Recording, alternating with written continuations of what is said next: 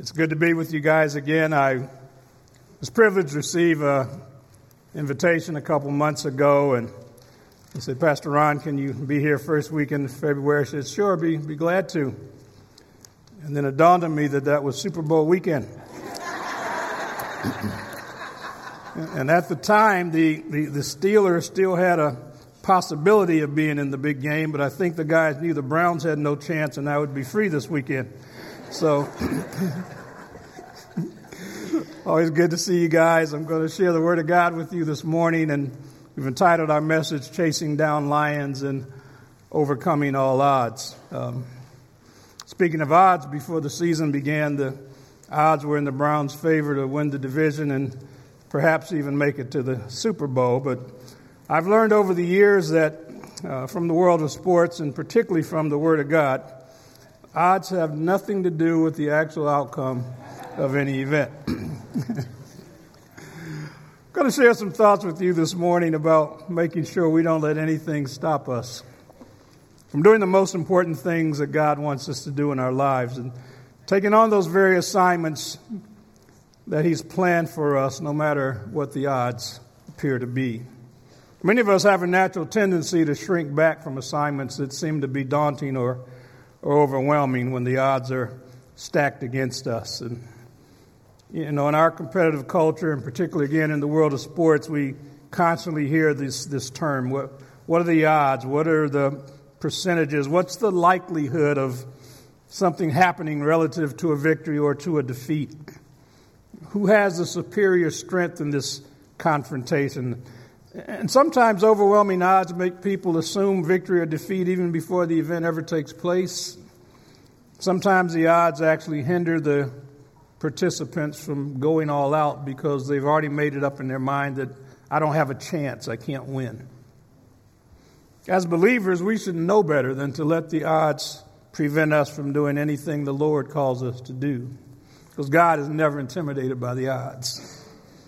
Sometimes He doesn't even show up and show out, as we used to say, until His children are convinced that they cannot possibly win without His intervention. I think Gideon learned that lesson well. Over this past week and a half, we've been involved in conversations about the brevity of life, and the Kobe Bryant death caused a lot of people in our circle to start talking about what are the odds of that? Someone young, rich, wealthy, famous, and then suddenly gone. Well, the Bible would make that clear all the time, and James said it, our lives are but a vapor that vanishes away, and we shouldn't say all this stuff we're going to do tomorrow and the next day unless the Lord wills it. And even David said when he was being chased by King Saul, he said, as my soul lives, there's just one step between me and death. That's just the reality. And so the warning again and the conversations being generated and these kind of things remind us to make sure you're ready, because you just never know how many tomorrows you may have left. We lost a dear member in our congregation. He was at church the previous Sunday, and then you get the call during the week that he died of an asthma attack. And family came to us, of course, and we talked about the homegoing service, and I said, be honored, love to. I'm scheduled in Pittsburgh this weekend, so any time other than Saturday we can do it. Funeral scheduled for Saturday at 1 o'clock.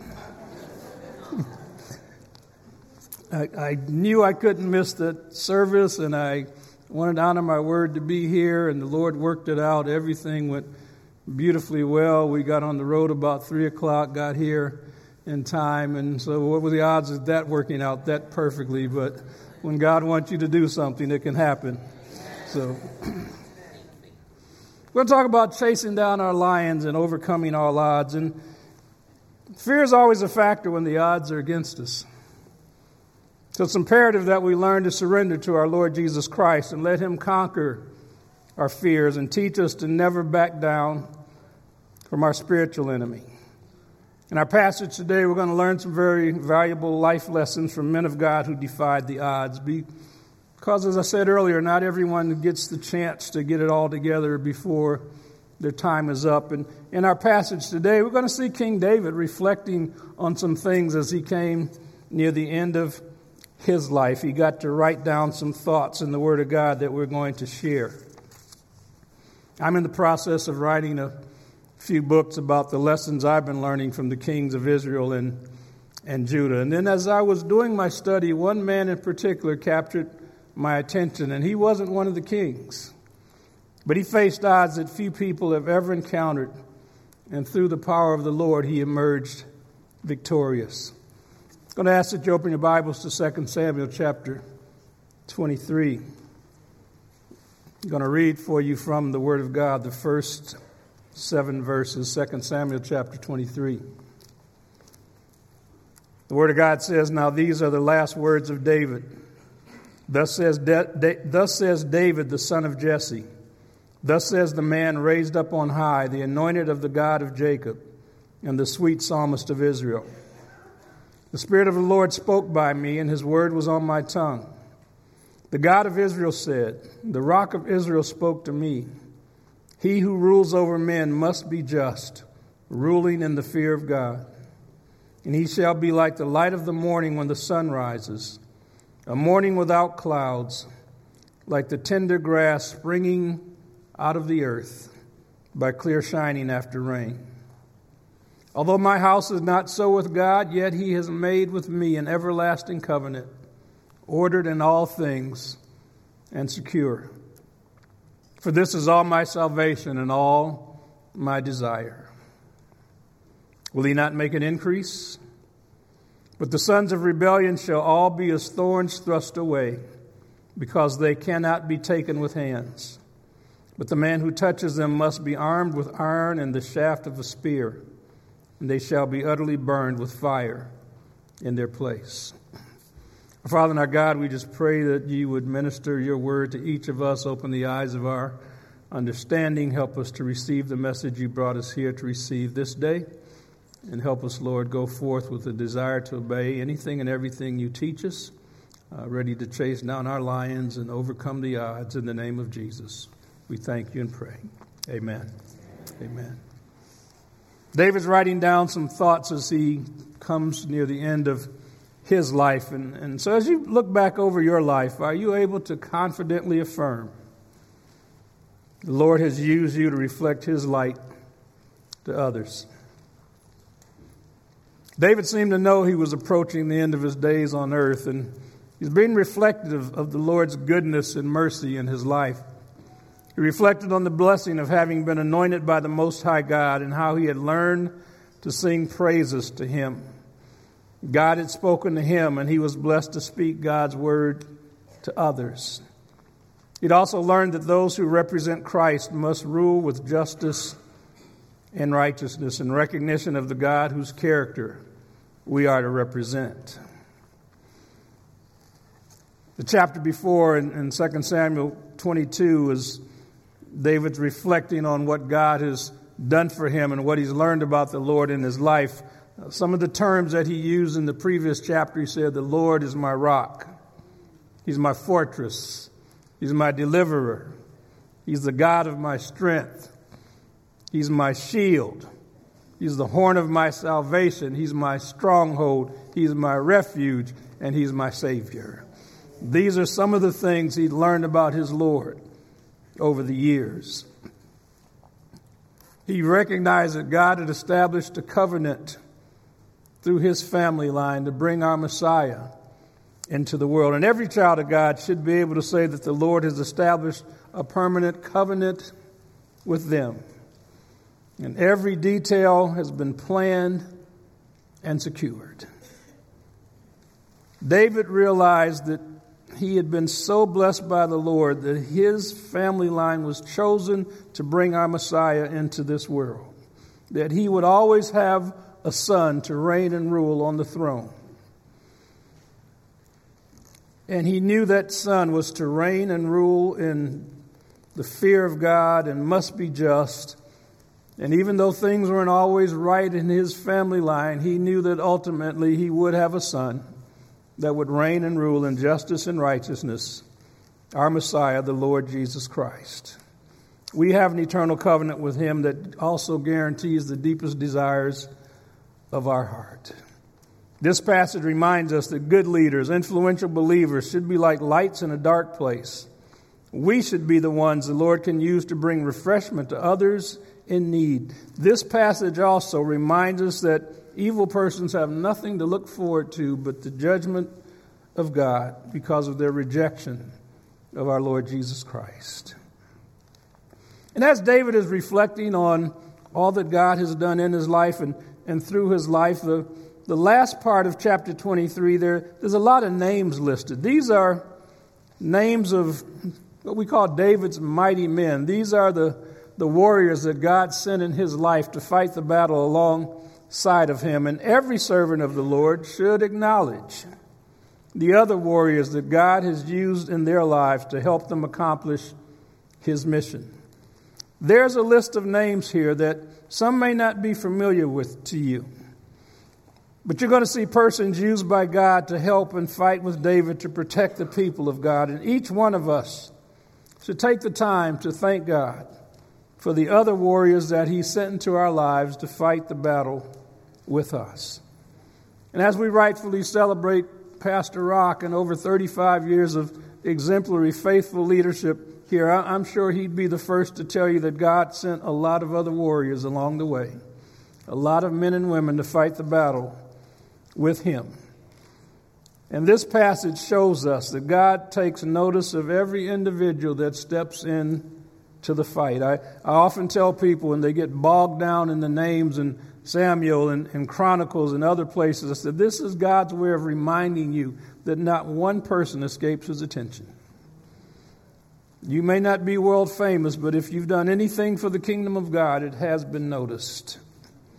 There were times David had between 400 and 600 men faithfully fighting alongside of him, even when King Saul was trying to take his life and chasing him down like he was a dog.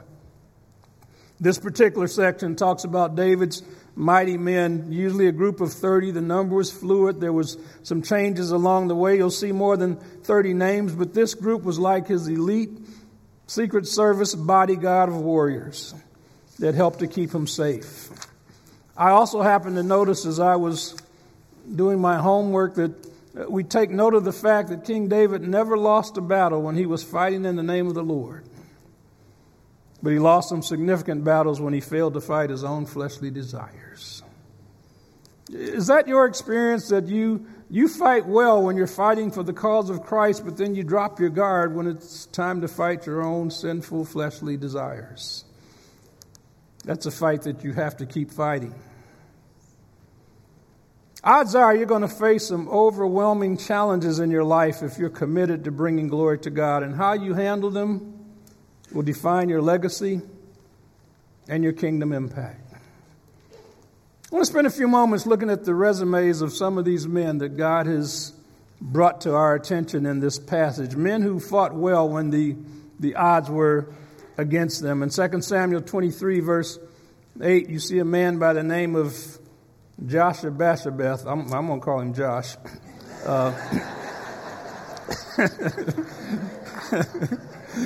But it says Josh fought off and killed 800 men in one battle, and his only weapon was a spear. Then in verse 9, you read about a man named Eleazar, and it says he stood with David when they defied the Philistines, when others were intimidated by the odds. He fought victoriously so long that the scripture says his hand cramped up and stuck to his spear. But then this text also says that the Lord gave the victory. See, our job is to get into the fight. It's the Lord's job to give us the victory. Okay. It says the others came back to partake of the spoils after the battle. But I want to be one of those who stay strong in the fight. And while you won't be called upon to have your grip on a physical sword so long that your hand cramps, how about that word of God? That should be what your hand is cramping up on. That I've had my Bible, my sword of the Spirit in my hand so much that I feel like it gets locked to it sometimes. We also read about a man named Shammah who fought the Philistines on a plot of ground that says it was full of lentils. And I said, That's interesting. Why did they point that out? Well, maybe he was just protecting the valuable crops in that area, and he was going to take on the enemy right there. And the Bible says, again, the Lord gave the victory. Get in the fight. Let him give you the victory. Then in chapter 23, verse 15, it talks about David suddenly having this longing for a drink of water from the well of Bethlehem, which is by the gate. And verse 16 says, 3 mighty men broke through the camp of the Philistines, drew water from the well of Bethlehem that was by the gate, took it, and brought it back to David. Nevertheless, he wouldn't drink it, but poured it out to the Lord. Said, far be it from me, O Lord, that I should do this. Is this not the blood of the men who went in jeopardy of their lives? Therefore, he would not drink it. These things were done by the 3 mighty men. These men traveled between 10 and 15 miles back to Bethlehem to get David some water. Came back through the Philistine camp again to bring the water to their leader.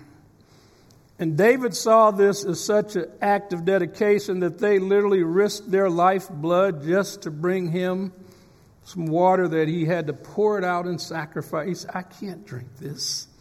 You guys risk too much. This should be a sacrifice to the Lord, not something that just satisfies me. He was surrounded by some good men. Talks about a man named Abishai who fought and defeated 300 men, and his only weapon was a spear. And then in verse 20, come to a man that has become one of my new heroes. A man by the name of Benaiah.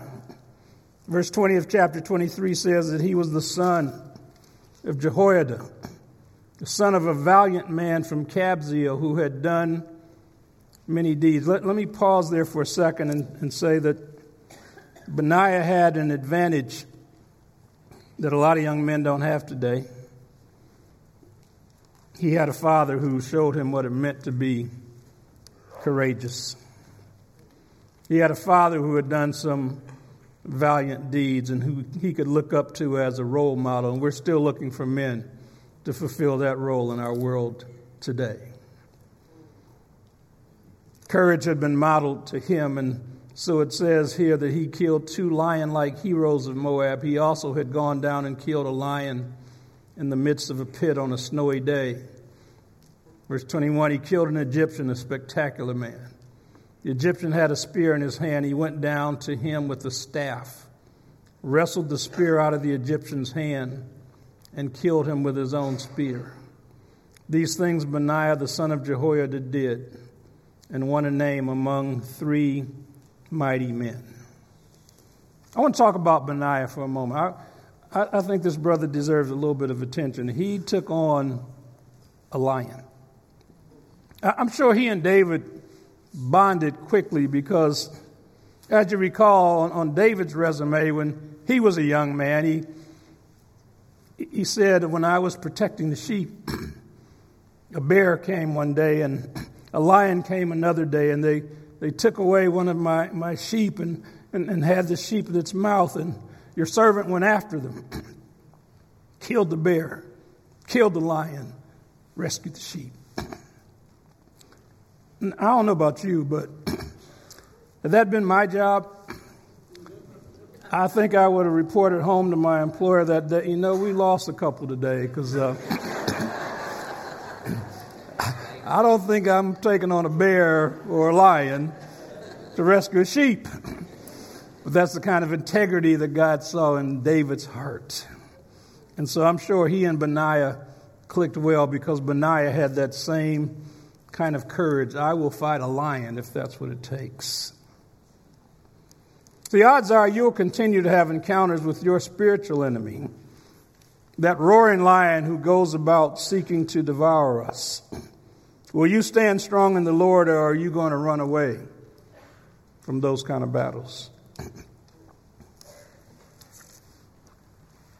Odds are that fear and exhilarating times can occur from the same experience. I think whoever invented the roller coasters figured that one out. It never ceases to amaze me to watch people yelling and screaming and literally terrified. And then they get to the end of the ride and say, man, that was fun. No, that was scary. But it's amazing that sometimes fear and exhilarating experiences can take place at the same time. And I believe that's what Benaiah went through. Paul said he faced some intimidating circumstances. You see there in 2 Corinthians chapter 7, around verse 4, when he said he was going into Macedonia, and he admitted that he could find no rest. He said, outside we're fighting and inside were fears, but God sent Titus and others to him to help comfort him and keep him engaged in the battle. Benaiah struck down 2 of Moab's mightiest soldiers. But the text says he chased a lion into a pit on a snowy day. Fought a lion on slippery ground and lived to tell about it. Let's talk about courage. Let's talk about facing odds. I did a little homework on lions. It said lions can weigh over 500 pounds and can crush human bones with one bite. Lions can run 35 miles an hour. They can leap 30 feet. They can see 5 times better than a human being with 20/20 vision. Their intimidating roar can be heard from miles. A lion roars to mark its territory, to intimidate, to gather their pride, to announce that they've cornered their prey. They roar to create fear. They roar to scatter a flock so that the weakest one and the youngest ones and the oldest ones are exposed, and they typically get attacked first. But this man, in order to protect something or someone that he felt had value, chased down a lion. Again, I'm inclined to think if the lion goes this way, I'm going that way.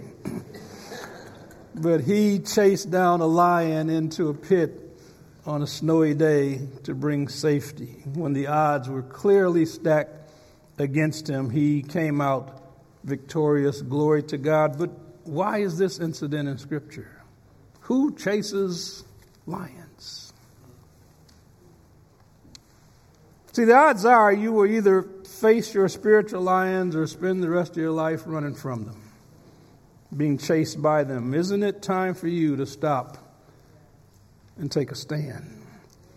Why are we always running from Satan instead of attacking his kingdom of darkness? Where do these fears come from? Well, psychiatrists tell us that we're born with only 2 fears, of loud noises and falling. All other fears, they tell us, are acquired. And we can reprogram our minds through the Word of God to unlearn those fears. I had a strong fear of coming to Pittsburgh for a long part of my life. So, but salvation in Christ can overcome those fears. Because the Bible tells us that as we read the Word of God, our minds are transformed, our minds are rewired, renewed, as we allow the Word of God to overcome those fears, those strongholds that we once faced, and we can chase our lions. The Bible tells us that the gates of hell cannot prevail against the church. We should be on the attack. Because see, the odds are when you choose to face and chase down your lions, the Lion of the tribe of Judah will come and empower you for the victory. Benaiah came out victorious because God gave him the victory, and he's still able to do that for you if you're willing to take on the odds and fight the battles that he wants you to fight. As you read through the rest of chapter 23, you come to verse 39, and you're going to see a name that just jumps out at you, the name of Uriah the Hittite.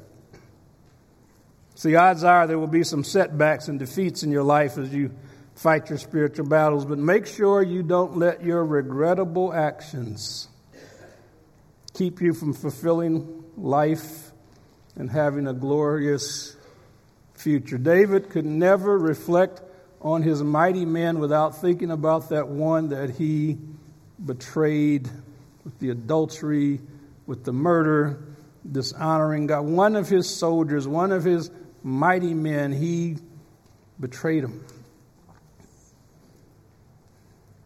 See, none of us is going to cross the finish line without having some regrettable actions. But it's good to know that we serve a God who can wash away every sin that we've ever committed and give us that forgiveness that we need. He doesn't want us to live in defeat because we didn't always live in victory. We may not have had a good start. You may not be doing well right now, but you can finish well if you let the Lion of the tribe of Judah be your hero, help you to fight the battles that you need to fight, and know that you have complete forgiveness in him. See, the kingdom of God still needs men and women who know that the odds have nothing to do with the actual outcome of any event. Have the faith to believe in the God who shows up and shows out when victory is impossible without him. Maybe you can finish with having Lion Chaser on your resume. That the kingdom of darkness has no chance when you're around and God is working in and through you. Let's stop running from the fight and run to the fight and win the fight in Jesus' name. God bless you.